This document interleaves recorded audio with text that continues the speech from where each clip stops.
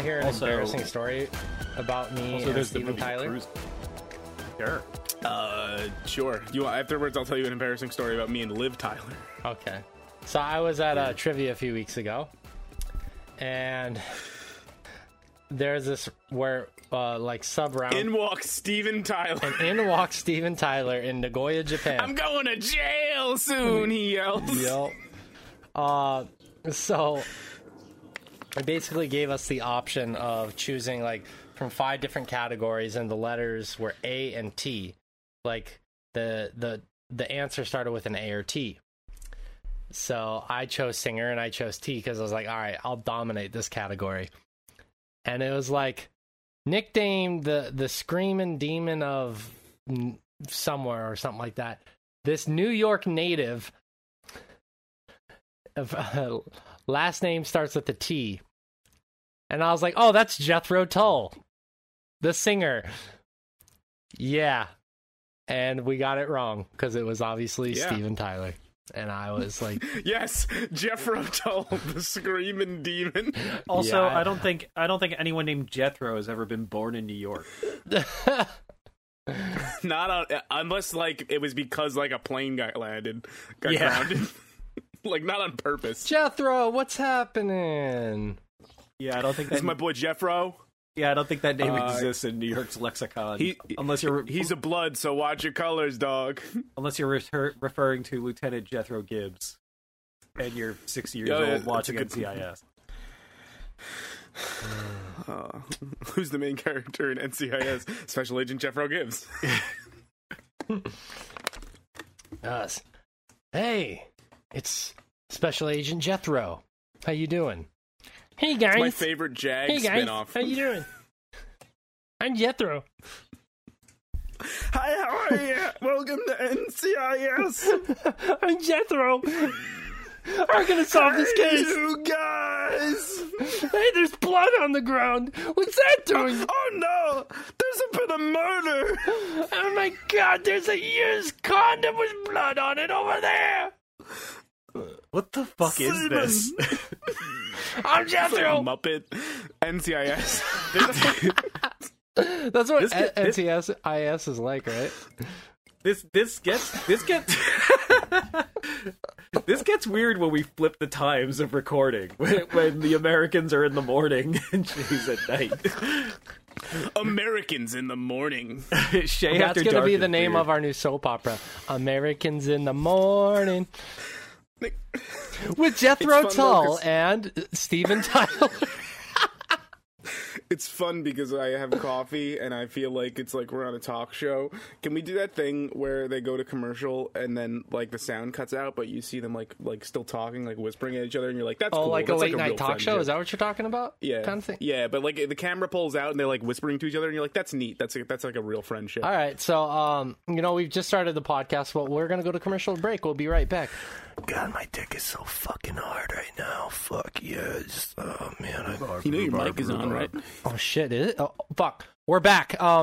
Yeah, so anyways, what about your dick, Shea? Speak up about your penis. So I'm here with special guest Jethro Tull. Jethro, how you doing? Oh, hey, how you doing? It's really good to be on the show. Thanks for having me. So, Jethro, I heard that recently you were a guest star, or a guest detective, rather, on NCIS. Can you tell us a bit about that experience? I was there to help solve the murder of an old man who watches Jag, and he was on a pirate ship, and we fought the ghost pirates, and then we went to Disney World. That's a lot to unpackage there. Jesus Christ. So, these ghost pirates, were they more ghost or were they more pirate?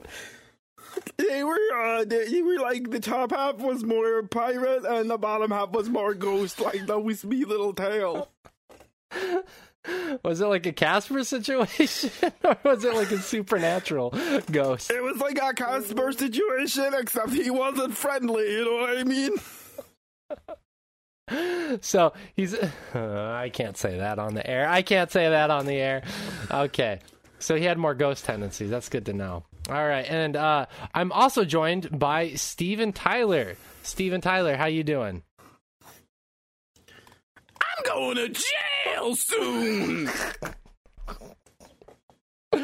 Oh my god. Speaking of jail.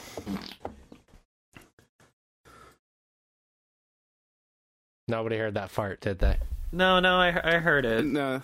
Oh, is that what that was? I thought it was a chair. I thought you were... No, I busted ass. I've never busted ass on our podcast before. He purposely lifted his leg like a dog to make sure that we saw it. Right. He did a visual cue on this audio podcast. That's right. Yeah. I bust out the big guns, rather. Just like I'm busting my jeans with shit. Anyways, this is the Chompcast. How you guys doing? So sorry this is the episode you tuned into, if this is your first time. I'm Shea. Some people say it's better than busting a nut. Mac, you can't say that.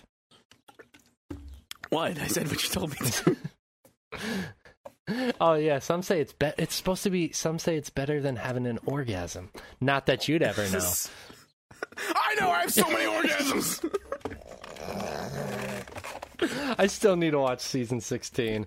I'm Shea. The guy who's yelling in the mic over and over again is Jethro Tull. Also Steven Tyler. Also Rich Meister. Rich, it's good to have you back, man.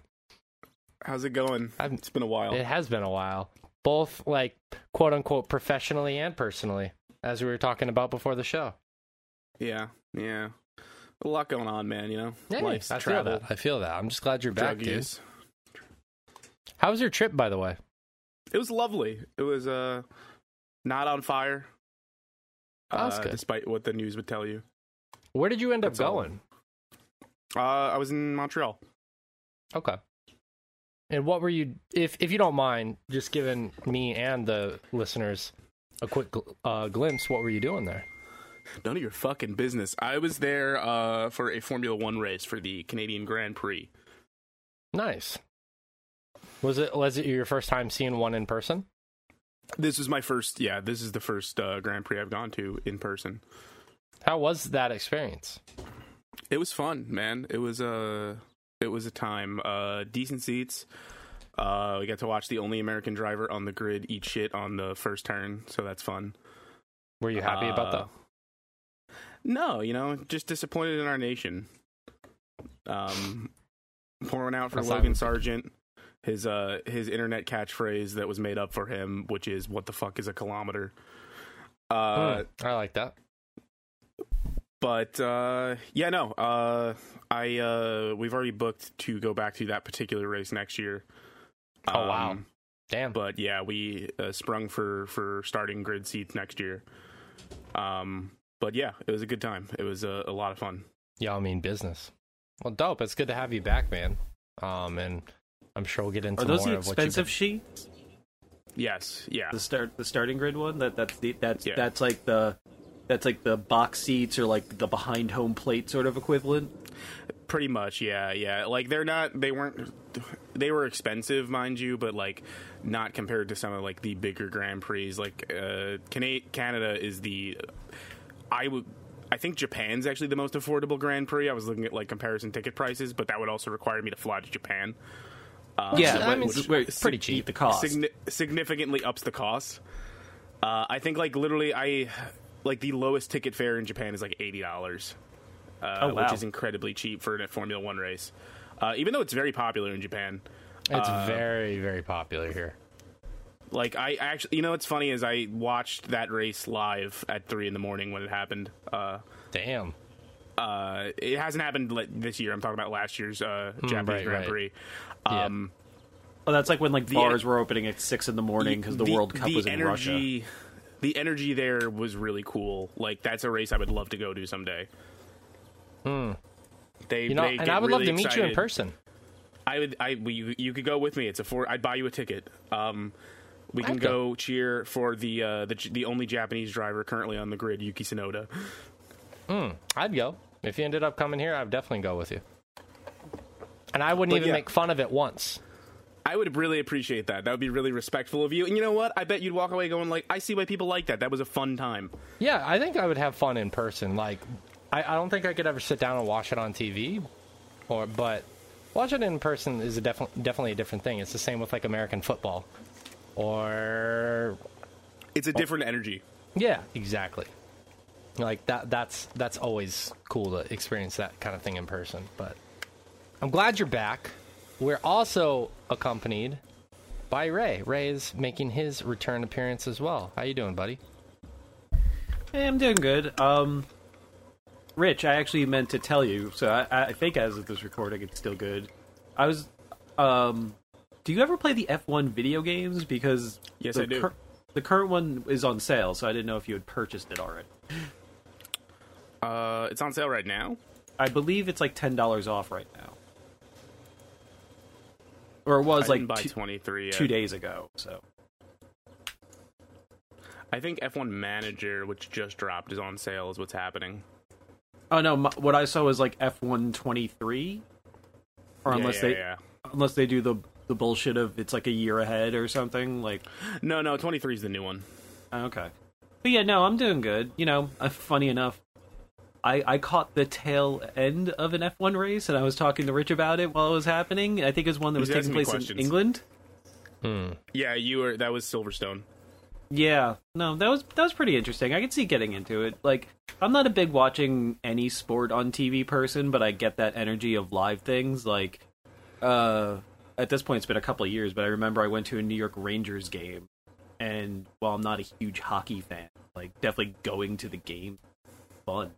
Yeah, that would be fun. That would be fun to go to. Like, I could never watch hockey on TV. Just because my old-ass eyes, I don't know where the puck is half the time. I'm like... It's very hard to follow hockey on TV as an old man, I agree. I remember... But, like, in person, I would be all in. Oh, yeah, well, again, it's that energy thing, where, you know, you're just sort of, like, getting, you know, you're vibing with the crowd, you know, people get into it, you get into, like, the chants, even if you're not a fan.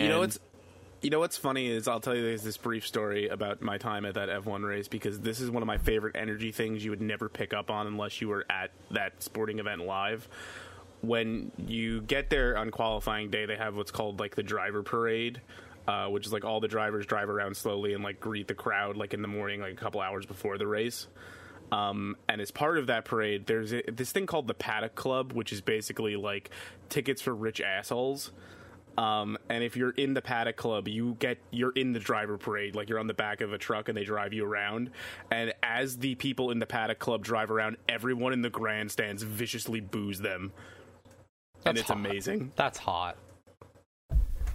Like, do the rich people enjoy that? Like that? They like wave. It's like they can't tell from how far away they are if it's like positive energy or negative energy, but everyone's like, boo, like fuck you, you rich assholes. That's such a weird thing to want to do. That's like when, like, you know, like the kids of like firefighters take it on like the local Memorial Day parade. Yeah, it's a similar idea. It really is like, it's one of those things that made me go, oh, now if I even ever could afford that, I would never do it because I know everyone just hates these people. Yeah, like that's real passive aggressive class warfare. It's pretty fun though. Oh, I'm sure from the normal seat side, it's actually probably more enjoyable than it is for the rich people, because I would just feel like I was part of like a zoo exhibit. Yeah, there's a couple of like weird social interactions that happen to these things. My favorite, of course, being, and I think I talked to you about this, Ray, at the end of the actual race, if you ever watch one of these on TV, you see people storm the track. So we kicked down a fence and like, stormed the podium. I noticed that people were storming the track. I'm like, that... Yeah, it happens every time. I don't get how that's remotely allowed. I feel like that's just a good way to, like, destroy property. I led the charge in my section. It was great. That's so... I was the one who broke the fence down. That's, like, that's just, like, a weird cultural thing where, like, you know, when you see someone storm the field at, like, an American baseball game, security couldn't fast enough tackle them. No, in this sport, it's an accepted thing that is going to happen at the end. You know what would make, I honestly think, would make watching F1 on TV at least much better? I think if, like, at the end, basically there's one driver, the winner, gets to drive around the track 5 times as fast as he possibly can. And as many people as they want to risk it, just go out on the course and just fuck the shit out of each other, and the driver has to try and kill as many people as he can. So, like, when you say "fuck the shit out of you," so like it's sort of like The Purge mixed with an orgy. Yeah, Did you the porgy? Did you start the Twisted Metal series? Is that what it's about? Yeah, I need to see that. I've heard actually good things, and I need to watch it. Wait, you've heard good things about this? I have. I have Actually. heard things about it. Have you? I've heard it's short. I don't feel comfortable supporting anything David Jaffe has his name on. I know. We've talked about that. But I do want to support Samoa Joe. Samoa Joe with Will Arnett's voice for some reason.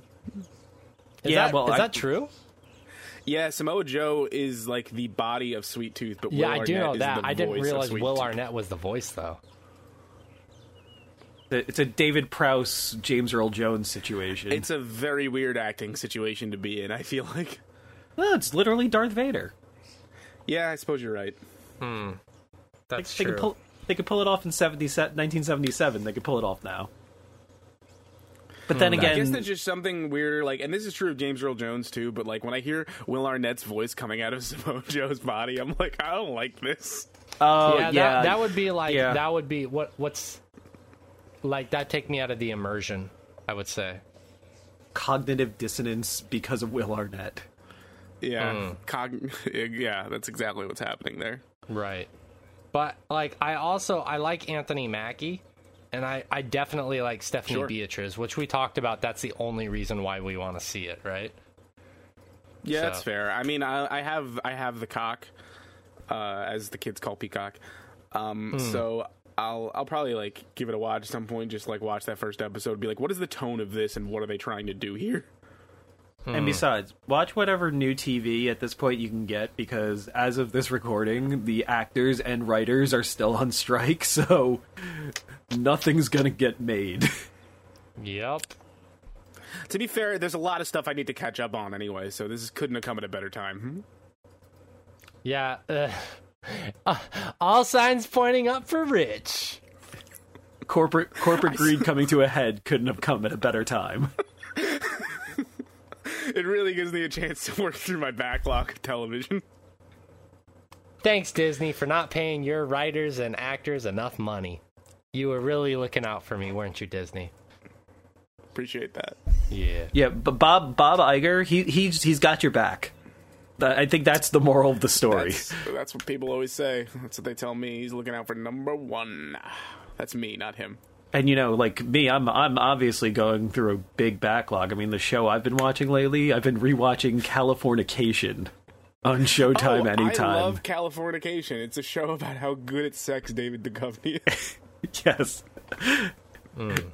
Wasn't he actually like a sex addict? Like, Yes, he was. Yes, like he that. was. That seems like the worst show possible to like do after like receiving treatment for that.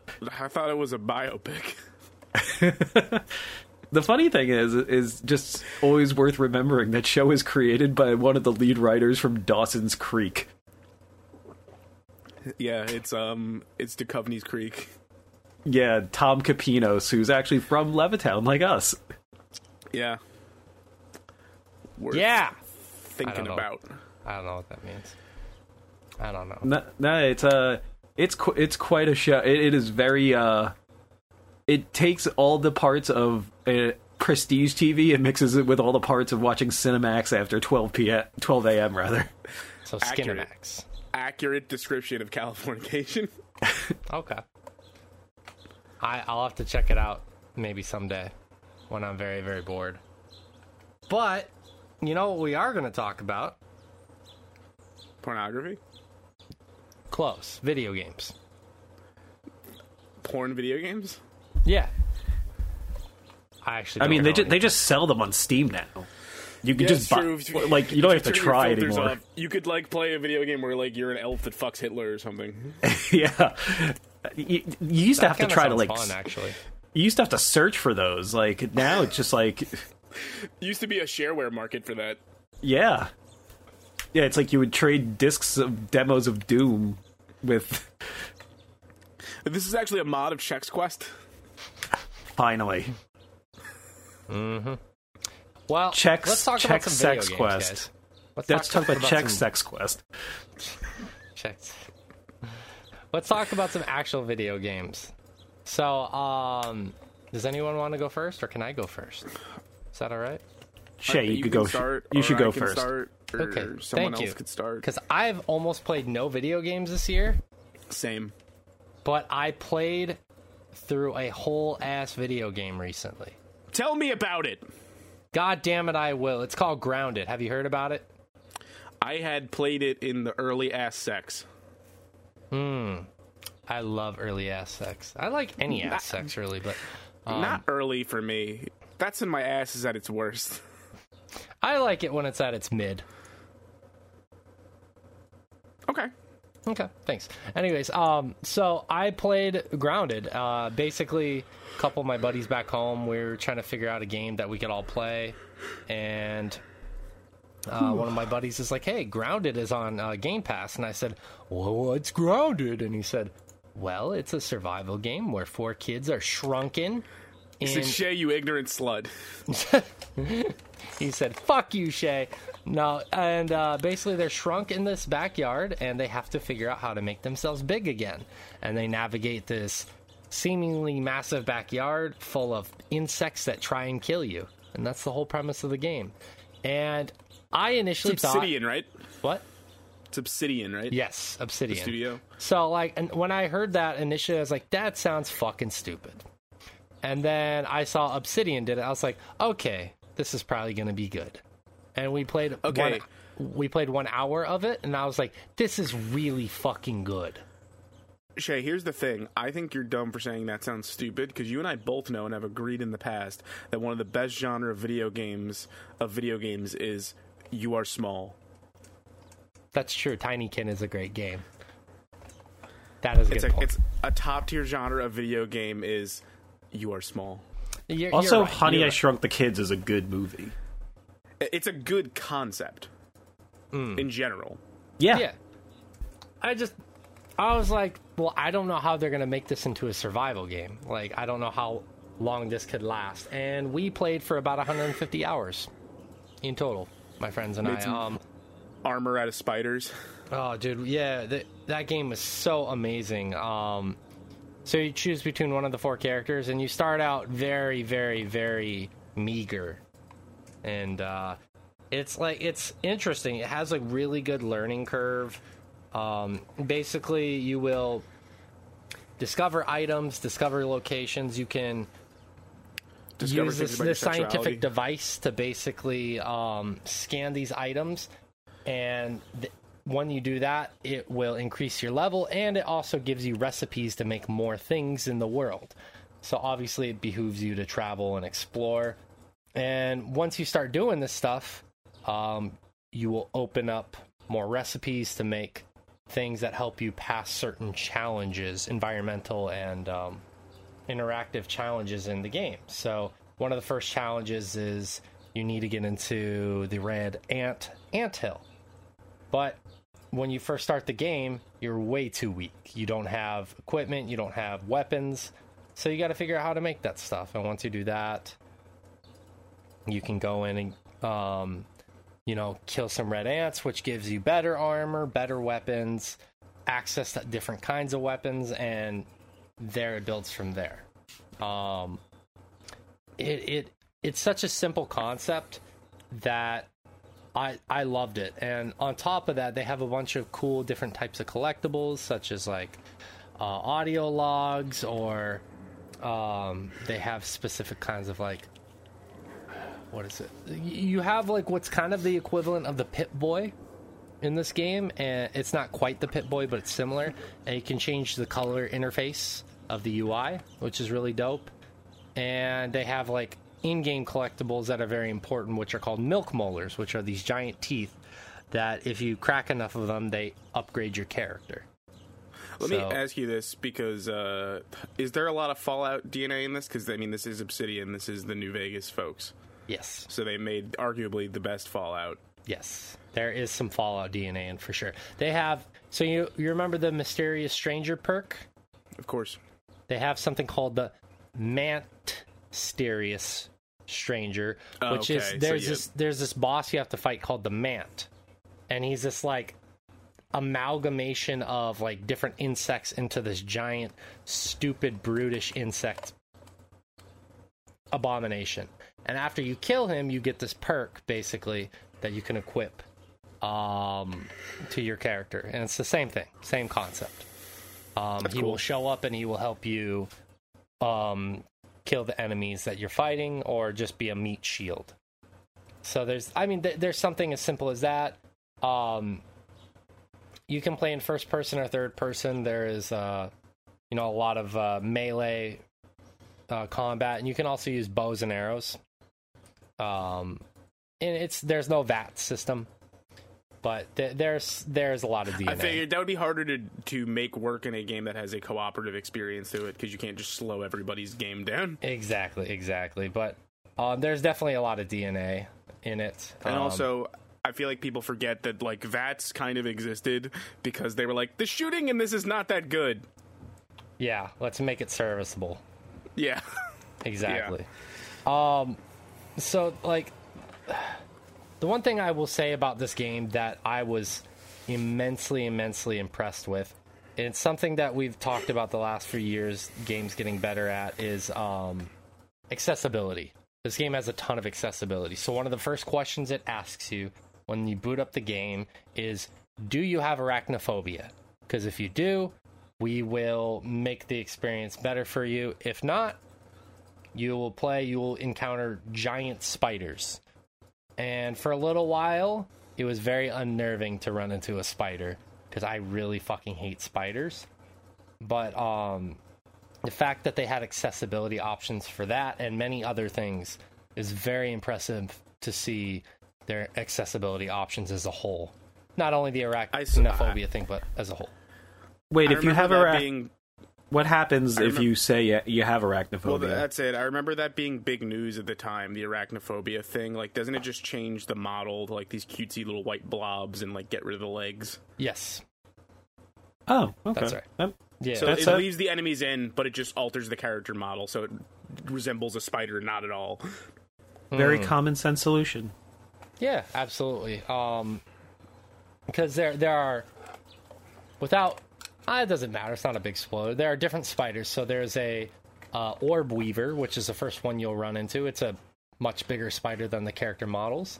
And then you run into an even bigger one, the wolf spider, which those are fast and they jump and they're fucking deadly. Venomous as well. There are small spiders in the water. They're not big, but they hit hard. And then there are like miniature spiders, like spiderlings. You can run into black widows, which are very fucking tough. And then there are some boss spiders in the game that you have to fight as well. There are some hidden bosses in the game.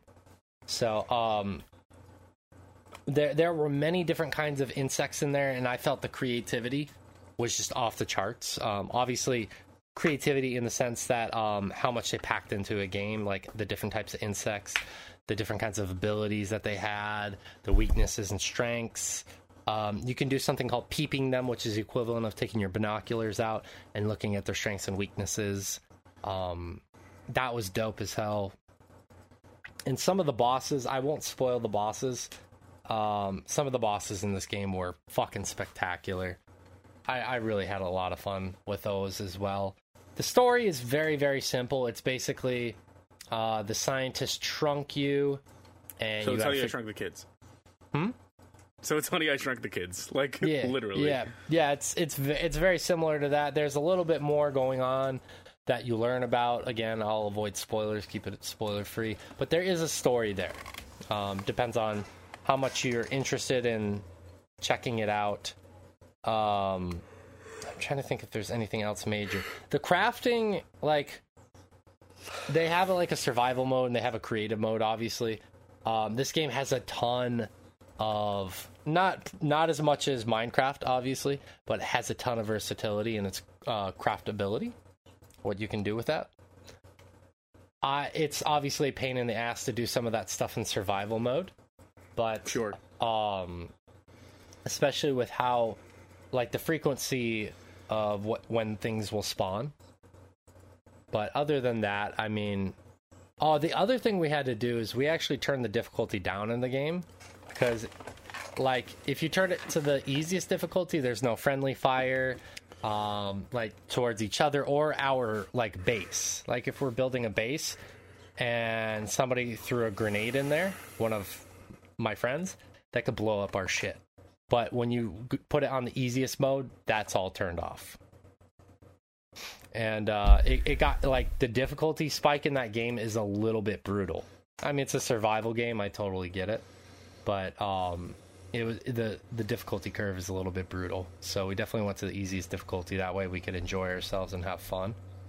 One of the other things is I don't think the map is necessarily the most friendly thing in the game. It's not the easiest thing to use. So trail markers are definitely your best friend in the game. And memorizing, which you will do. If you search for everything in the game, you will memorize the map. But searching for some of those collectibles, there's not an easy way of doing it. So we had to use YouTube videos to collect some of those, which was a bit of a pain in the ass as well. Because there's no check mark system. So my friends and I was like, I'll start from 1, you start from this number, and we'll work towards the middle, essentially, to get some of those collectibles. Which is not very fun, unfortunately. The last thing I do want to say about the game, when you roll credits, regardless of what ending you get, you are surprised with a closing theme song done by none other than Mark Rebier. Steven Tyler. Oh, yeah! Mark Rebier, which surprised me because we rolled credits and I heard the voice and I was like, is that Mark Rebier? And then I looked it up. I was like, God damn, it is. Messaged Josh immediately when that happened. So weird. I feel like I would have seen more people talking about that. Yeah, I was really surprised to see that or to experience that. But highly, highly, highly recommend that game. Highly recommend you play it with friends. It's on Game Pass, I believe. It is still on Game Pass. Yes, I played it solo for a little while when my friends weren't online. And then, that's the other really cool thing you can do with this game. So let's say the three of us, me, Ray, and Rich, decide we want to start a new save on this game. So let's say I create the world. And I have to go to bed, but these guys still want to play. I can share the world with you guys, and you guys can play in the world I've created while I'm sleeping. Yeah, you can shave a world state. That makes sense. Yes, and when I come back, I still have all my stuff. Like I'm sure that's typical for survival games, but in modern survival games, that's pretty normal. Yeah, that world state sharing. Right. I had not played a lot of survival games, so that was kind of a cool thing to me. I know it's pretty common, but it was. It's worth noting though because it's a good feature to have, and it's not a given, but it is pretty common in like modern survival games. Yeah. So that was a cool thing as well that I wanted to know. But overall, out of the very few games that I've played and beaten this year, granted that game didn't come out this year, but that's probably my favorite game. Elden Ring I finished this year too, but no. I would say that's probably my favorite gaming experience this year that I played from beginning to end, which there's not many of them. And the thing is, it's constantly getting free updates. So actually, when we started it, a whole new area got added to it, and enemies got added to it and stuff as well. So it's constantly getting updates right now, at least. Very cool. Yeah. And if you played it like way back when, Rich, it looks very different now. Oh, I don't doubt it. I played it like in very early access. Yeah. Do you mind if I roll through and segue while we're still on the "you are small" category of games? Yeah, by all means. Because I've been playing Pikmin 4. Oh, that came out, didn't it? Yes, it did. I've been really curious about the game. Tell me about it. I am early, but I really like it. I don't know what y'all's experiences with Pikmin in the past are. I like Pikmin quite a bit. I've played the previous 3. I feel like this is the best evolution of Pikmin we've had. Like, they finally did enough to differentiate it without, like, the first Pikmin's very arcadey. It's very, like, sit down and, like, want you to play it multiple times. Pikmin 2 is very long. This one seems a lot longer, but also it's doing more. So it's respecting your time more, so to speak. I would say so, but also like it has more to offer. So the basic setup for this one is, and I believe this is the first time they've done this, you're playing as an original character, like you create a character.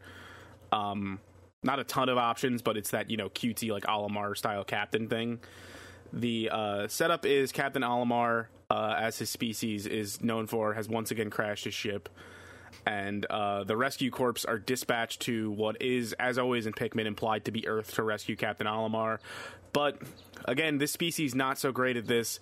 The rescue corps then crash on their mission to save Olimar. So you, the rookie member of the rescue corps, are now dispatched to rescue the rescue corps and Captain Olimar. God damn. So you land there pretty early on. You rescue the captain of the rescue corps as well as another member. And the through line, and this is where I think they've expanded it well out of what Pikmin used to be, is you're not just finding Captain Olimar and the rescue corps. You're finding other civilians from your planet that have responded to Olimar's signal and also crashed their ships. And you're kind of expanding out this base with new features. You find the doctor, and now you can give people medical treatment. You find a florist, and he can tell you about the local fauna. You also, one of the bigger new features, obviously there's some new Pikmin types like the Ice Pikmin, but you also have Otachi, who is your dog, your rescue pup. You can ride on his back, you can control him directly, he can help you, he can move things like a Pikmin, I think depending on his size, because he grows as the game progresses, he counts as a certain amount of Pikmin. I like when they put doggy style in a video game. It's always fun when doggy style is in a video game, I agree. And that's something... I love doggy style. Yeah, we all do. That's something we can all agree on. But, beyond that, you fly to the different, subset areas and clear them out a percentage. I'm feeling, a really strong urge to 100% all the areas, because I'm just having that much fun with it. You're collecting I don't know why items. I thought you were going to do, the needle drop. I'm feeling a really strong 8 on this guy. I thought that's where you were going to go with. No, you're collecting items to get energy for the ship. It does that classic Pikmin thing where, I found a Game Boy SP, and now I found, these objects, and they all have weird names in, the lexicon of the alien species. But then, kind of more onto the new, gameplay shakeups, which I really like. Instead of just the typical, that loop of, I'm collecting things, bringing them back to the ship, fighting off enemies, there's cave exploration is one of the new things, where you'll find, they're basically drainage pipes, and caves are, instanced. The ticking clock of the surface world stops when you go into a cave, and you have to pick the Pikmin you bring with you. Different caves bring different challenges, and they're, cut off from that surface world, and they're shaped a little differently. They have unique combat encounters, unique puzzles. And then for the first time last night, I did... I think it's called a Daidon battle. I don't remember. This is interesting because you can also choose it from the menu, and you can play it local co-op versus someone. Basically, you run into another one of your species, but in the narrative, this person has a Pikmin head, the leaf coming out of their head, and it's implied they've been infected by the foliage. And you basically participate in a split-screen battle where in a set amount of time, them and their dog and you and your dog and a set amount of Pikmin you start with, try and collect the most resources in an area, and it's a PvP situation. I think in the narrative of the game, it's very implied that person you're facing in the story is Captain Olimar, who has been affected. But, naturally, all of the other captains who is this mysterious stranger? I'm that's Olimar. I can tell because of his nose.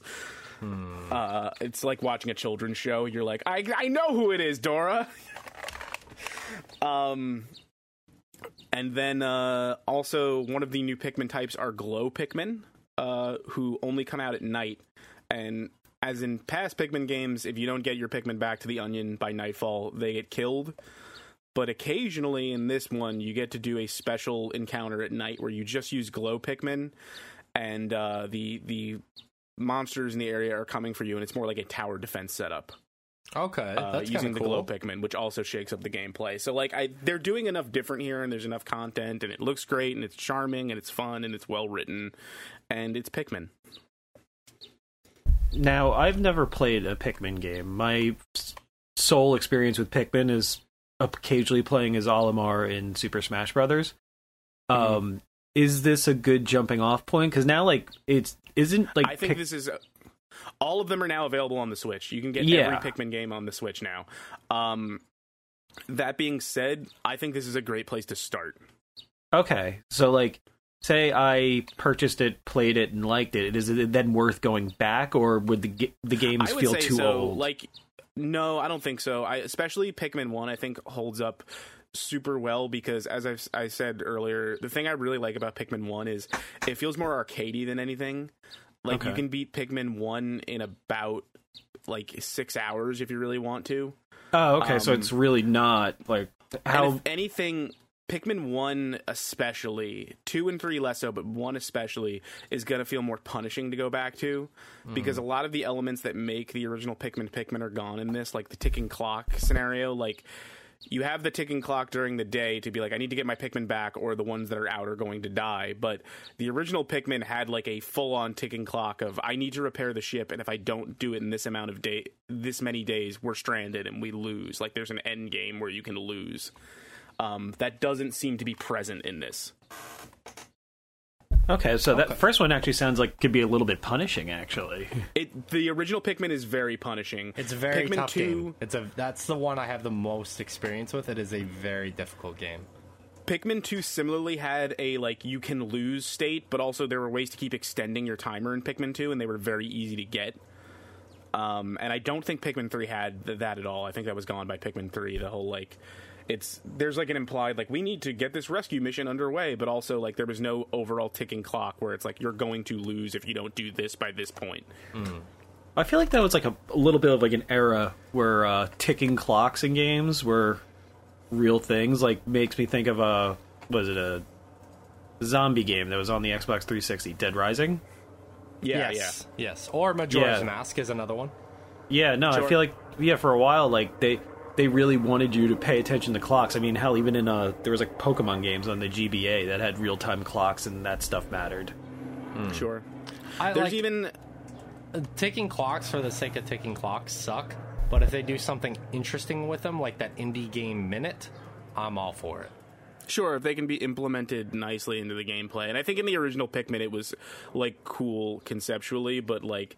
There's a lot of quality of life in this stuff to circumvent that. Another great quality of life thing is one of the rescue corps members you rescue early on is the scientist, and you can basically bring him resources to have him make you new pieces of equipment. And he can make you things like there's a more powerful version of the whistle that is, I believe he has to make it for you, and then, like, it's expendable, like you use it once and it's gone. But the idea is, like, you sound this version of the whistle and any stray Pikmin in the overworld will find their way to you. That's cool. That's a unique feature. For sure. Yes. Like, ideas like that, and then there's a skill tree you're upgrading for your dog, Otachi, to, like, make him stronger. The Pikmin can ride on his back as he gets bigger, and you can ride on him. But again, it's just Pikmin. It's got a great look. It's charming. It's relaxing. It's very stress-free, which the original Pikmin was not, but it's still a lot of fun. Yeah. There's not much relaxing in the original, that's for sure. No, and you said it was great looking. Like, I've seen, like, video of it, and I just feel like Nintendo almost never misses on art direction. Oh, yeah, for sure. Like, if it's a first-party game, like, and the Switch, the Switch is not exactly a powerhouse of a system, but somehow Nintendo always makes their things, like, look great and run acceptably. Also, I wasn't, like, digging for this information, so maybe it was out there, but I didn't realize, like, the main character of Pikmin 4 is a fully created character. Like, there's a lot of good options, and you can, like, customize your spacesuit and your look, and it's cool to be able to design, like, your own character in the style of a Captain Olimar type character. Right. That is so dope. Well, that just shows how confident they are in their art direction, because they're like, oh, you don't need this bespoke character. You can mix and match parts almost and it's still going to look good. That's exactly what it is, and it comes out looking great. And then they have, there's a fair number in this game of, like, named characters that have a set look that are other, of that species, like the Rescue Corps characters that you interact with at your camp. And those characters are all great so far. You know, it's cool to see when companies invest money into the tech so it looks good and it plays well, which is something, excuse me, Game Freak has not been doing lately. Sure. So it's good to see Pikmin is looking and playing nice. How far into the game are you? I haven't played much. I like 2 or 3 hours. Okay. That's dope. Are you going to get back to it here pretty soon? Yeah. I intend to. It's one of those things, like, I'll put like an hour or so here and there at night. Right. When I'm just relaxing. Okay. Dope. That's good to hear. Ray, have you been playing anything lately? Yeah, a little bit. I mean, I've been tinkering with some stuff also. First, I'll talk about what I've been doing with some hardware. For some reason, I need to replace the batteries again in this Nintendo DS and GBA SP I have, because I bought these third-party batteries, you know, because just a general tip to anyone who plays around with old hardware, make sure by this point you don't have an original GBA battery in your GBA, because those things puff up and eventually go real bad. So you can buy third-party batteries, but these ones seem to be lemons from this. They were cheap, so it's probably my fault. But I need to check the charger contacts and stuff and make sure everything's okay on that front. That's just kind of annoying, because I like keeping up with that old hardware. Like, I have a million ways to play DS and GBA games. I just like to sort of keep nice examples of the hardware around. Right. But like the sentimental value cannot be understated in those situations, I don't think. Oh, for sure. I mean, even the GBA I have, I want to make extra sure I take care of that one, because that's one of those GBA SP 3000s that have the better backlighting. They have the backlighting of the GBA Micro. Which is another thing. I've never had a Micro. I've always wanted to get the one that is in the Famicom colors, but those things are insanely expensive. Yep, it's a not a collector's market right now, but it's a seller's market. Yeah, if ever I have a spare few $100 sitting around, which I don't know when anyone has a spare few $100 generally, but who knows, maybe one day. Gen X boomers. Yeah. Yeah. So, I mean, games I've been playing. I bought my house for 6 nickels and a lollipop. While I was in college, working part-time. When I wanted a promotion, all I had to do was blow my boss. And you too, kid, can get a promotion by blowing your boss. And I was like, yes, but credit scores didn't exist. You got a loan from the bank based off a note your dad wrote that said you were good for it. My son, Timmy, mows the yard once a week. He deserves Well, according to this letter from car. A man I've never met, you're an upstanding citizen. You're not a communist? Here's a loan. You know, back in my day, this country was built on values. We didn't need this pish-posh taxes bull malarkey. We didn't need this credit score hoo-ha. You invented that. We didn't need this fucking pronoun business. This whole operation was your idea. Listen, because some asshole invented farming, I have a credit score, and that sucks. It does suck. It does. It's the worst. We didn't need this online dating to meet a lucky young lady. We just went up and grabbed her fanny and said, "You're coming with me, whether or not you want to." I have a chronic condition. If I was born 300 years earlier, they would have just let me die. Do you know how badly I want that? That is a good point. You just would have been left someplace. That's I think about just leaving myself places all the time. You know, one of my friends was telling me a story recently about this guy who got an infection in his foot, and No, we're not doing this. I have pictures. No one wants to see those pictures of Matt's foot. Dude, that's brutal. He keeps on sending them to me. Yeah, that's your problem. Don't make it mine. And now he has a blood clot in his arm, as a result of that too. He's just a mess. Fucking God, they need to get on this RoboCop thing with him already, or move on. They just need to Lieutenant Dan him. He already only has one biological leg, so they just need to cut off the other one and then he could start backstroking in the ocean like Gary Sinise. What's going to happen when that one arm goes, though? Because of the blood clot. We can rebuild him. We have the technology. Yeah, he's like he's like the $6 man. Really? Like he's the $66 man. Yeah. Hey guys, I sent a message in the group chat. Can you check real quick? Kind of important. Oh, this content sucks. No, fuck you, go to hell. It's the foot. Why did I even show up for this? Because I love you and I miss you. Yeah. So besides the battery issue, Rich, what else you been up to? That's not Rich, Ray. Ray. Sorry, Ray. I'm sorry. I don't know. I was looking at Rich's Donkey Kong shirt as I was saying that. Sorry. What are we doing? So game-wise, I don't know if I talked about this last time because it's been a while, but I finished up Xenoblade Chronicles 3. I think you mentioned you were playing it, but not that you had finished it. I finished it and I put a ridiculous amount of time into it. I got sucked into that world like it was like an MMO. Like I put it in over like 200 hours. You know what would have been awesome if you're like, I've been playing that game a lot and then I got sucked off. Anyways. Yeah, I saw you were you were sending some X's about it. Yeah. Over on X. Yeah, over on X. Yes, I was making some X's. X. Yes. But and then I'm going to tweet on X. No, you can't tweet on X. I'm going to X a tweet. No, you just X on X. Take some X and then X on X. I hate him so much. He's so dumb.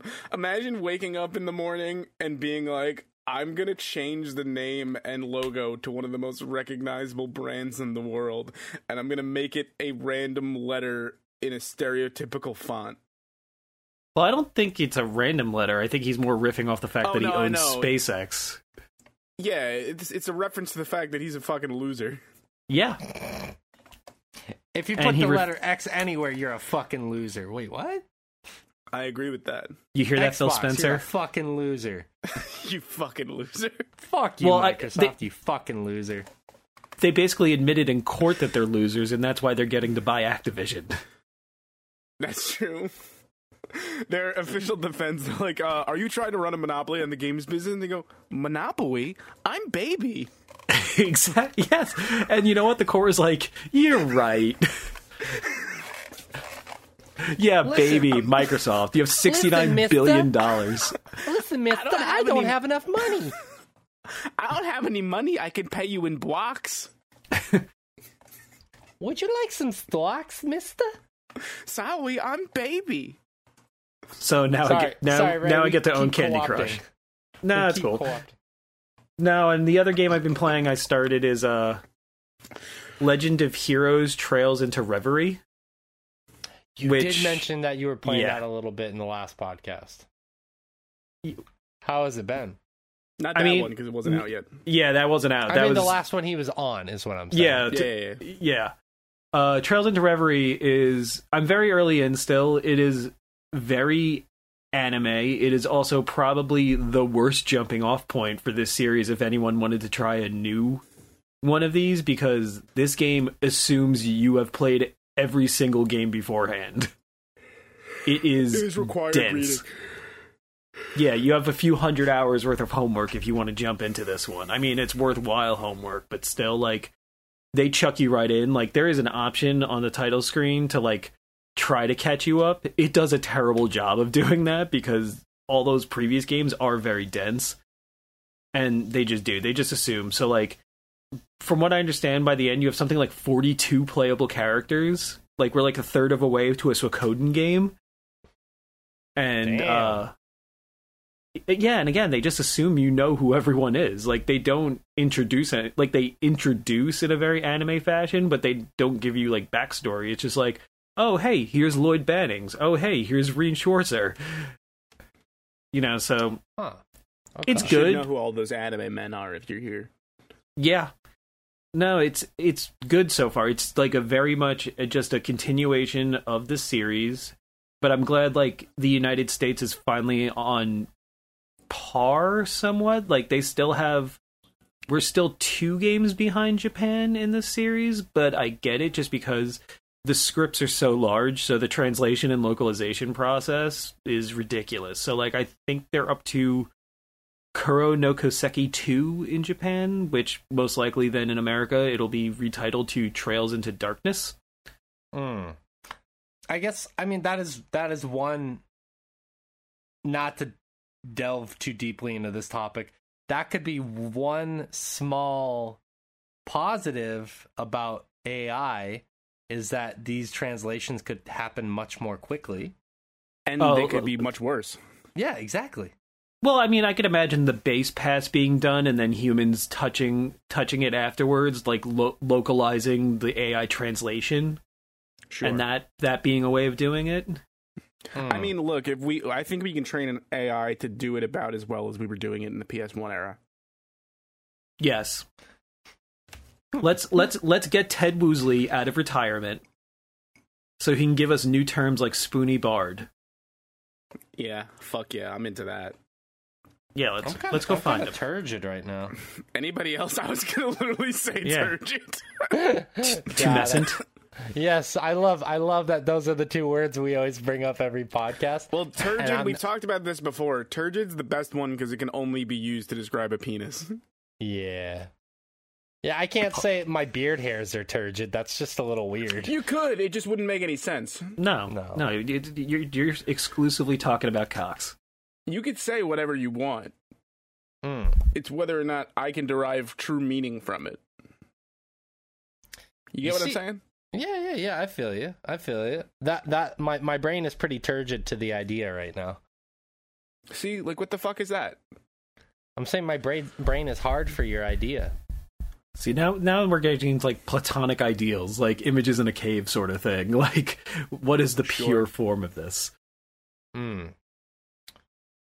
You know, like, instead of saying, yo, that food was fucking bussin', I'm gonna start saying, man, that food was fucking turgid, bro.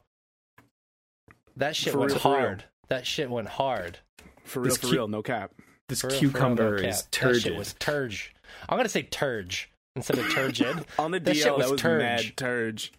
Yo, that shit was turge, bro. I'm pretty sure living in a country and making up slang in a different language is going to be very confusing to people you speak to. I'm just going to get on Reddit and I'm just going to start being like, yo. I'm going to get on it. I'm going to start Xing this. This shit is... I'm going to hop on X. I'm going to get on Threads. Yo, this shit is turge, bro. What a dumb sentence. Threads is also stupid. It's like, I was hoping that was going to work out, but it's not working out. Oh, it's not working out? So are Elon and Mark going to actually have to go through with the boxing match despite Elon's mother's wishes? Or you know what would be a better torture is having them both play the game you're literally describing to us right now, because you said it's a horrible jumping off point, excuse me. So just to see them suffer through that for hours and hours would be great. Why are we respecting the wishes of Elon's mother? She didn't respect our wishes when we asked her to drown her son. Well, I mean, listen, once Ocean Gate gets back up and running, assuming they don't get sued into the ground for blowing up, billionaires, maybe we can shove him in the next pod. I was going to say, they are heroes and we should throw them a parade. Yeah. Well, I mean, the stepson went to a Blink-182 concert. What more do you want? I love that meme, the fucking song. What more do you want? God. My rich stepdad's drowning in a submarine. That's a man who is like about fucking time, right? Yeah. How far are you into that game, Ray? I think like 8 hours, or no, more like 4, which means nowhere into it. Like, I got out of the prologue chapter, and what happens is, in this game, there are 3 main characters, and you can switch between them, their scenarios, seamlessly, up to a point. Like, eventually you'll hit, like, story points, because it's always assumed that this stuff is all going on at the same time. So, like, chapter 1, all these characters are doing all this. So then once you finish, like, say, chapter 1 with Lloyd Bannings, you then have to move on to Reen. Otherwise, like, if you can jump back and forth, but I don't know if I could do that. Just, honestly because the story already is going places, so just doing that over and over again. I'm assuming they're going to come together eventually, like a sort of like it's going to do the diamond thing where it branches out pretty fully and then comes back together. But no, so I'm not far at all. My guess is this game is going to be at least 80 hours. Those games tend to be pretty lengthy, and this one seems to be the most jam-packed one yet. Good thing you have a whole summer to work on it. Yes. Yeah, I haven't been playing it. I haven't played pretty much anything in like a week, but I'm probably going to get back to it today. You know, I'm thinking about it. I'm like, oh, I missed that game. Yeah. Look at that. The podcast bringing joy to somebody. None of the listeners, only us. As God intended. Yes, this is now truly a masturbatory experience because I am that turgid. Exactly. Get out of here, you parasocial cretins. You know. Speaking of that, I was reading a scripture in the Bible the other day. Why were you like trapped in a room with just a Bible? Yeah, I was in a hotel room. I have no more questions. That's it. Okay. No, just kidding. But dope. I'm excited you're gonna get back into it. Have there been any other games that either of you have been playing? Because I've been dabbling a little bit here and there in a Vampire Survivors here and there again just for fun. Because I fucking love that game. But not really so much for me. I've been playing the Trails series like Ray. I'm still one game behind him, but I caught up a bunch with that. But I'm not playing a ton of shit. Okay. Playing some deep rock with my friends occasionally still. That's a great game. That game is great. Darkness, Dwarves, Danger. If you ever need another guy, let me know. I would gladly do so. Rich always needs another guy. He always needs another guy. What a weird way to say that. What a strange thing for you to say. Yeah, but I mean, not a ton. Sea of Stars from Sabotage comes out at the end of the month. I'm excited for that. Fuck yeah. Baldur's Gate 3. Too many games. Hits 1.0 later this week. Oh yeah, because that's coming out like a month earlier than it was like supposed to. Yeah, it's hitting 1.0 on Thursday now. What else? Yeah, there's something else nuts. really big that's coming out soon too. I'm sure there is. Mortal Kombat 1 comes out in like a month. Right. My phone is dead. Otherwise, I would check. But I think Mortal Kombat 1 is literally it's like September 6th or something. Starfield comes out next month. Oh, right. Oh, that's going to be it. And see, my backlog is already big because there's games I've purchased and just haven't touched yet. Like I purchased Final Fantasy 16. I hear good things about that. I played a lot of that, which I didn't talk about, but I don't really feel like talking about it. Okay, just top level. Is it good? That's what I was going to ask. Like, am I in for a good time? I'm close to done. It's really good storytelling. It's Yoshi P. It's kind of what I expected from him. The only thing I can really say is that and I probably would have finished it by now if the combat is good, but once you've been playing it for a long time, if you're doing all the side quests, it's all right, this is getting a little monotonous, but it's not bad. And again, I think narratively it's very, very strong. Okay. We can talk about it more when you finish it then. Sure, yeah, gladly. Yeah. And I also picked up Diablo 4, but I'm actually waiting for the next patch to come out because from what I understand, the community's not very happy with the game at the moment. So it's been having a lot of issues from what I've read on Reddit. But I remember when Diablo 3 came out. I bought Diablo 3 on launch when it had the real money auction house. At least it's not a clusterfuck like that. Yeah, that's true. That was bad. That was like a poor implementation. I mean, granted, now they're doing the more live service battle pass thing, but I feel like that's sort of the real money auction house was experimental in nature. This is more of a known quantity. You have people buying battle passes now for multiple games at a time. It's I bought the battle pass for Fortnite and Marvel Snap and now Diablo 4. So, yeah, you know what? Battle passes are a scourge.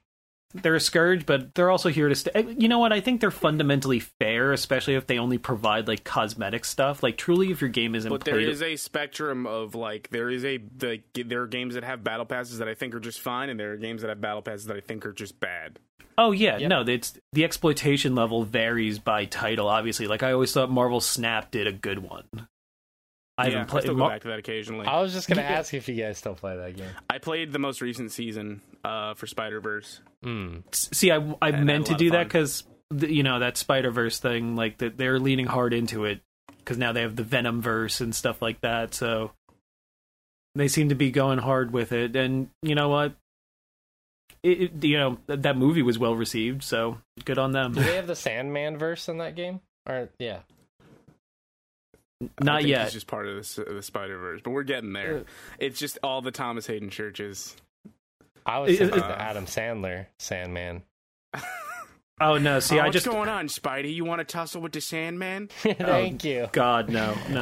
I don't need Adam Sandler. Bitch. I don't need Adam Sandler anywhere near Marvel. I will take, however, if I you just can give me. medicine for my daughter, Spider-Man. God damn it! You can give me Thomas Hayden Church from Sideways, ends up though. going into Peter Griffin. Yeah, I slide into it. You do.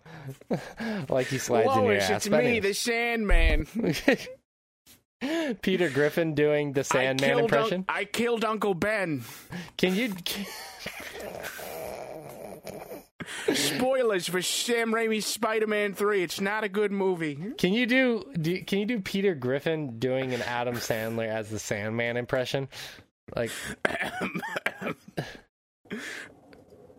Lois, it's me, star of Jack and Jill, Adam Sandler. I'm fighting Spider-Man because I'm also the Sandman.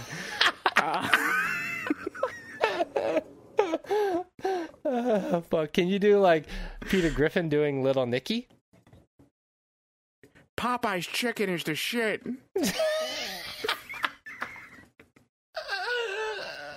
That brings me more joy than it should. Ray's not even wild. laughing; he's just smiling. Like I'm more enjoying watching Shea genuinely pop for this. Yeah, I don't get it either. It's working for me. I don't know why. Maybe Yeah. it's because I'm sleepy as fucking delirious, but I'm loving every second. Yeah, it's like you're Shea literally in the Skype call just had to like lean back because he was actually like popped like in a very real way. Oh, you guys remember that old classic 2000s hit? Of course I do. Fat Joe? Of course I do. Of course Do I the do. pop away. No, we're not singing that on this podcast. Just kidding. Or anywhere, really. Yeah, let's Yeah, not. no, it's not. Oh, I want to tell you guys about so I went to Namba. No. Yeah, we'll hear about it. Okay, thanks. I went to Namba in Osaka, which is this very famous district in Osaka. I had to go to work training last week for 2 days. And so one of my coworkers and friends, she and I went to an escape room in Namba, and I had never done an And we're escape still room. in there. Yeah, this is all part of the escape room. That's where the I'd Bible never is. done one before, and it was set up like a 1950s. They were like, record a successful podcast to get out of this room. That's right. You're going to be in there for a while. If we get 10,000 concurrent subscribers, I'll get the fuck out of this room. Looks like we're never getting out. Yeah, Anyways, you're stuck, bud. for life. But it was like a 1950s spy espionage thriller where basically we were an FBI agent trying to take down a crooked CIA agent. And it was so well done. Like just the different areas we went into. It was all in English. It was great. So, like, the guy is, like, holding up the English instructions for us, speaking a little bit of Japanese. And then he goes into the other room, and we thought he was going to grab some. He just fucking slams the door on us and turns the light off. And we're like, what the fuck? And then, the light, like, focuses on this part of the wall. And this old projector screen very slowly comes down. And then it's like a 007... You guys remember GoldenEye? It was kind of like that kind of screen, just explaining things to you. It was so much fun, dude. I had a ton of fun. But what's interesting about Namba, this is what I wanted to tell you as well, is like we're walking back to Namba Station so I can head back to my city. And I just see a full-on street of women dressed as maids. It was like a whole street dedicated to maid cafes. There had to have been like 30 different maids on one street. About 30 maids on one street, and man, there's some weird ass people. Because, like, I don't see those kind of weird ass people in my city usually. Like, there's this, like, foreign woman who looked like she belonged on Kensington Avenue with her ass cheeks hanging out, which is something you don't normally see in Japan. I understand it's the daily occurrence, probably in New York City, but it is not a daily occurrence in Japan. Yeah, I was gonna say, what's weird about that? Like, that's... Yeah, that's just life in the big city. That's right, the Big Apple. Yeah, no, I understand. So is this city sort of like... Does it, like, cater to, like, all this different stuff? Like, is there, like... Is it a touristy area? Yeah, it's meant for entertainment? It's largely like a touristy and entertainment area. There's so much you can do there. But they're, like, by this escape room area, or this building we went to, they had this bar, and it was like a cafe. It was a American military cafe.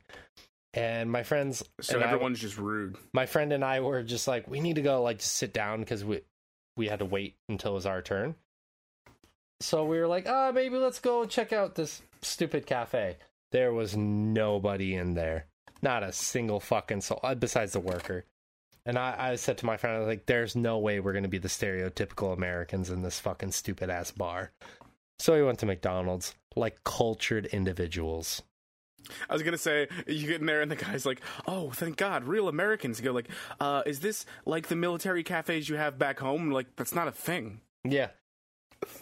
What? You guys don't sit around and talk about, like, spin a yarn about the wars you guys fought?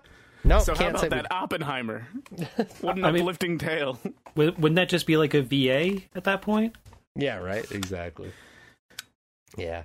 No, but it was a cool experience to go in that area. I'm definitely going to go back. There's a lot of, like, nerd type shit there too, like a ton of, like, card game areas and some arcades and stuff like that. And you guys know Tenga, right? That shit. Yeah. Like the Tenga cups, they had a fucking, like, I don't know if you call it a statue, whatever it is, bigger than me of a Tenga cup. That's very weird. That is weird. Yeah, I was like, damn, where the fuck am I? What card I games didn't do want they to leave. What card games do they play in Japan? Sex with this? How do I What's that? Well, Rich wants to know how you have sex with the statue. I heard that one. I was going to ignore that one. What card games do they play over there in Japan? Like, are they like? Is it still big into like Yu-Gi-Oh or like Magic the Gathering? Still fairly big. Magic the Gathering is not as big, but still a little big. They have a bunch of other ones over here as well, like Japanese geared ones, more for like anime or whatever. I love anime. Oh, did you guys see that news story that one Magic the Gathering card was found? The One Ring? Yes. Yeah, I did. Absolutely. It's gonna... Apparently the person's getting offers up to like $2 million for it. Yep. I would have taken the 2 mil, baby. I was saying this on one of the last podcasts that we did. I was like, I was saying this to my friends too. I was thinking about going to buy some packs, and if I pulled that card, I would have just filmed a video of me just fucking burning it. No, I would have taken the 2 mil. Nah. I would have been like, now nobody gets it. Fuck all of you. And then they would have just printed another one. Well, and then what you should have wasted done, my actually, money. it wouldn't even work. That wouldn't even work, Shea. You'd have to bring it to Mount Doom. Shit, you're right. That was a pretty good joke. Thank you. Yeah. That was pretty I'll good. take my hat off to that one. Yeah, that was pretty good. Yeah. Anything So else you guys want to mention? So you'd be like the asshole who like bought like a PS4 and just like goes out to the line and people waiting to try to buy one and just slams it on the ground in front of them? That would be amazing. Just get Can the one I- ring and rip it in half. The idea of smashing the PS4 thing reminded me, actually, I don't know if you guys saw this, but I want to say I'm actually proud of Sony for being slightly less greedy than they could have been. I don't know if you guys saw they announced that Spider-Man 2 PS5. Yes, that thing looks really But nice. It's really nice, but also they're just going to sell the shell to put on the PS5 you already have. So, like, you don't have to buy a whole new console to get that. Oh, are you That's kidding me? nice. That's even more greedy of them because they know where the money is. They know that they can just sell you you're shells. Right, but I mean it in the sense of, like, for certain people, like, it because I know people who would 100% be like, I'm just going to buy a second PS5. But, like, That's insane to me. Like, that's shitty because I'm like, oh, that looks kind of cool. Like, I'm probably going to buy that controller because the controller looks really cool. Yes, but I appreciate having the option to be like, I want my PS5 to look like that, and I can spend $40 instead of having to sell my console and buy a new one. Right. You know, like, no, back it in is the day, good for them. for Xbox 360s, I had, like, one of the base white ones. And then Call of Duty Modern Warfare 2 came out with their collector's edition, which upped the memory, or storage, I mean. And so I was like, shit, I'm going to buy that one. And it looked like a fucking tool, but it had the extra storage, so I was all about it. Sure, yeah, that's But, fair. like... Oh god, those hard drives.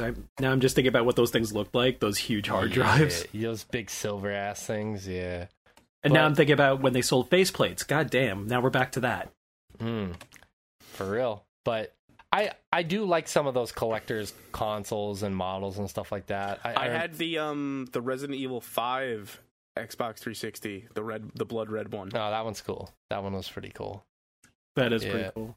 I think like, I'm a sucker for colorways, to be honest with you. I think on my Xbox 360, I think I had an Eternal Sonata faceplate. Hey, there you go. There you go. You're like, I love classic composers in anime. I love Chopin and turn-based RPGs. Yeah. I love Fantasia. my two passions finally crossing paths. Right? Exactly. But yeah, I don't think there's much else to mention unless there's anything else you guys want to run through really quick. We can keep it a short one. Not really. Good. Yeah. Video games. We talked about it. They're here. It turns out they're pretty fun. I think these things are going to catch on. That'll we can only hope. I mean, just hopefully Atari doesn't put out too many games and single-handedly crashes the market. Yeah, that'd be rough. What are the odds that that's going to happen? I don't know, but I'm going to go put on the speaker hat. That hat's so cool. I love when hats let me be an asshole in public. Before we head out, I just want to say if you want more content from us, head over to swordchomp.com. There is none. I want to thank my guests, Jethro Tull and Steven Tyler. Thank you both for being here. Oh, yeah, it's really good to be on the show. Thanks for having me. Yeah, baby, I'm going to jail. He's really excited that he's going to jail for hurting children. That's kind of weird. Yeah, that is kind of a weird thing. You had a Liv Tyler story you wanted to tell me, didn't you? No, that was a lie. Oh, okay. Fuck. You ruined it. But isn't it weird that she was in that music video where she was like super sexualized and you're like, that's your daughter? Not surprised. And Jerry Seinfeld's a pedophile. But anyways, thank you guys for listening to this. What's the deal with girlfriends and homework? It's all they talk about. Hey, what's the deal with girlfriend parents and being the same age as you? Oh, man. You know what? I don't know. I should bring this. I'm going to bring it. I don't know what possessed me to do this, but I got the song Rooftops by Lost Prophets stuck in my head a week ago. I was wondering when someone was going to bring up Lost Prophets. I was like, I've been sitting on this. I feel like, God, someone needs to bring up Ian Watkins. I brought him up multiple times over the years on the show, but I was like, I forgot what happened exactly. So I decided to go, hey, YouTube, summarize what Ian Watkins did again. Now I know, and I'm worse for it. But like, I actually learned a little bit more about that situation. I don't recommend if you're listening now, you've never looked up that situation, do yourself a favor, don't. Because you'll be supremely grossed out and like just horrified. But it's one of the worst stories I've ever seen. Yeah, it's not good. It was real fucked up. So initially, like, when I had read about that story, because I read about it right when it was happening, like, it was the girlfriend who was helping him. That was the story that was initially being spun at the time. But now, it's so far removed that they've figured out that the girlfriend was, like, trying to report this guy for years and basically, or months, excuse me. And the police was in the UK was not helpful, not believing her. So she They were decided like, to. "Bruv, the UK sweetheart, Ian Watkins. What are you talking about?" They told her to go take the last train home. God damn it! You know, it would have been better if she tried to start was standing something on the rooftops and screaming harder. This is all we got now. Everybody scream, Ian's a pedophile. Anyways, so I was looking that up a little bit more, and she stayed so she could gather evidence against him. And Damn. I didn't know that, so I learned that. I learned some more things, like he was really getting into drugs and causing a lot of problems for his band and stuff like that. Because what made me look it up initially is because I was like, all right, I'll go to Spotify and just pop that song on one time, get it out of my head. They're not on Spotify. I was gonna say, I was like, I can't imagine. Yeah. Good. Didn't the band, that was my reaction after. I was like, oh, they're not on here. Good. Ian gets no money from that. Didn't the band reform under a different name without him? They did. They had the lead singer of Thursday or Thrice doing, but it just... Something with a T. It just was not nearly as good, unfortunately. They're called Found Messiahs.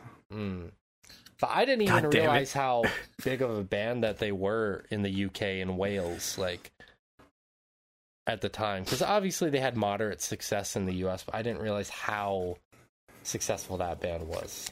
Yeah, they were part of that like wave of not screamo, but like pop punk, like second generation of that. Sure. Right. Yeah, that pop punk, emo alternative sound. Yeah. For sure. Like it had some emo vibes to it, but it wasn't like quite Dashboard Confessional levels of crying. Yeah, that's for sure. And Which is why it didn't catch on. Yeah. I actually saw Lost Prophets at Warped Tour in 2012, and this was like shortly before Ian was outed as for everything that he did. But he sounded so fucking bad live. And it's because he was like doing a bunch of drugs and shit during that time. He sounded fucking horrible. So he should have been the one yelling, "I'm going to jail!" Yeah. Yeah, I just like, because I really like that their album Start Something. Like, I was really obsessed with that album, and the album after it, I didn't like as much, but I still enjoyed it a lot. And their first album has some really good bangers on it. But that was like one of the bands I was like, I gotta see them live. And so I roll up to their stage like shortly after watching another band, and I was like, God, he sounds like fucking shit. God damn. And then a few months later, all that news dropped, and I was like, wow. Yeah, well, as it turns out, the walls were closing in, so maybe that had a lot to do with it. Or, I've gone to concerts, of not pedophiles, where they don't, like, they're bands that I like, but live, they don't sound great. You know, it was a great concert I went to. I saw Muse twice, both times great. Oh, Muse I've seen live. They're fantastic. Especially, I saw them at MSG, and it was like Pink Floyd levels of we're going to have weird puppets and shit. Like, like 5 years ago, I would have loved to see Muse. I saw them once at like Nassau Coliseum. 5 years ago. Okay, good. I saw them once at like Nassau Coliseum, and they had like rising and lowering like platforms. It was a little odd, but good stage presence. Do a lot of that. Yeah, hell of a show. Yeah, I respect their like the amount of production they put into their stage performance. Their new album was not great. Oh, well, and then, like you said, the anti-vaxxer thing, and I hate it when I find out, like, they're not necessarily doing anything illegal, they're not, like, Ian Watkins level, but, like, when the... But it's dumb. Yeah, well, like, when the banjo player from Mumford & Sons came out as, like, a kind of an asshole, like a right-wing asshole. Yeah. I think he actually might have left the band over it. Good. Not that they were a great band to begin with, but good. I mean, oftentimes I would just text Rich, I'd be like, it's not your fault, but mine. It gets that song stuck in my head, and I don't like it. It's kind of an earworm. It's not a bad song. I just don't want it in my head. You remember that band from Iceland that had that one really big album in like 2011 and 2012? The only musician I ever knew from Iceland is Bjork. Yeah. I was about to say, are you talking about Bjork? No. Is that group that sang the song Little Monsters? and Oh, they're from Iceland? I think they are, if I remember correctly. What are their names? Sven? Wolfgang? Amadeus. Sven, Wolfgang, Amadeus. That's them. Yeah, I can't remember their name right now. Amadeus. Is it Royal Blood? No. Because there's a song by a band called Royal Blood called Little Monster, and that's what came up first on Google. I'll look it up later. I'll remember. Amadeus? It's a play on Amadeus, dummy. Fucking got him. Dumbass. We should just do a tracker of how many 30 Rock references Rich slides into a podcast. Hint, all of them. Yeah, they're worth it. Can you do Peter Griffin doing Tracy Morgan in 30 Rock? Don't do that. Don't do that. I don't think I can. Yeah, two very different styles of comedy. But let's end the show here. I want to say thank you to Rich and Ray for being here. Thank you for listening, and we will be back sometime. Sometime. Eventually. Yeah. Maybe. Bye-bye. Bye. Wait, Rich. Send us off. It's been a minute. That's what we say.